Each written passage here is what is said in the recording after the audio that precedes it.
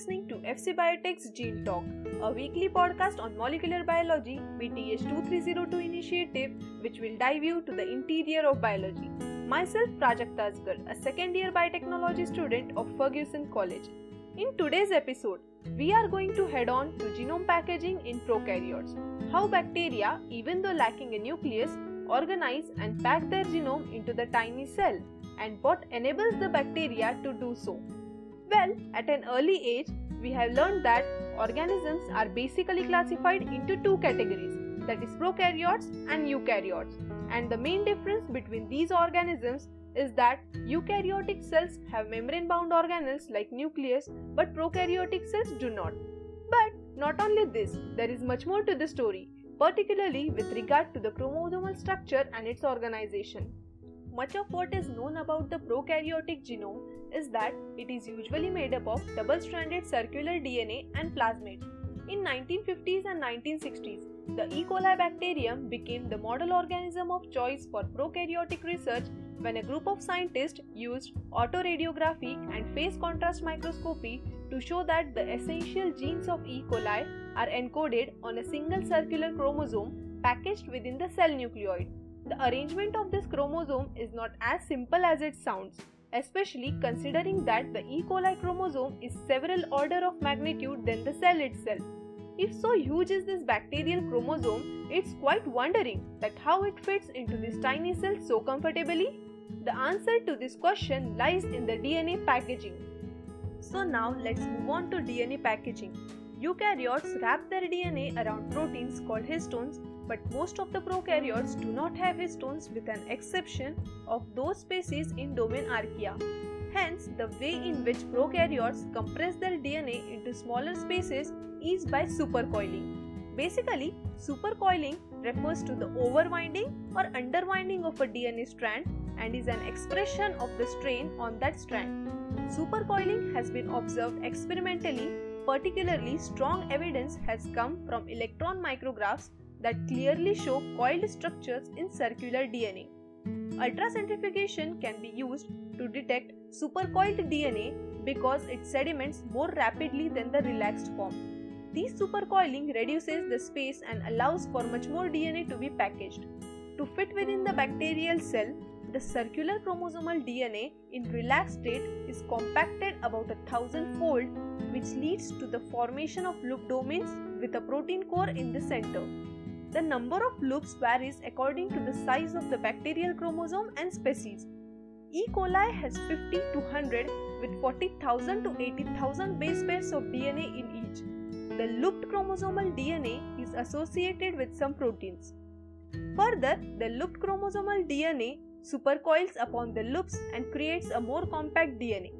So basically, DNA is attached to a protein core from which particularly 50 supercoiled DNA loops radiate outwards. The protein core contains the enzymes as well as the proteins associated with supercoiling. Researchers have discovered that multiple proteins act together to help fold and condense the DNA, particularly one protein called HU protein, which is most abundantly found in the nucleoid, and it works with the enzyme called topoisomerase I to bind the DNA and introduce sharp bends in the chromosome, generating necessary tension for negative supercoiling. This HU protein is a small bacterial histone-like protein. Additionally, enzymes topoisomerases are able to change DNA topology to facilitate functions such as DNA replication or transcription. Mathematical expressions are used to describe supercoiling by comparing different coiled states to relaxed B-form DNA. And these expressions describe the loops and the relationship to each other. Linking number is a topological property of DNA. Linking number is the sum of twist and writhe. Twist is the number of helical turns of one strand around the other strand, whereas writhe is the number of times the double helix crosses itself. Hence, the linking number represents the amount of tension in molecule. Linking number of a closed DNA molecule cannot be changed except by breaking it and rejoining of strands. Imagine twisting of rubber band so that it forms tiny coils. Now, twist it even further so that the original coils folds over one another and forms a condensed ball.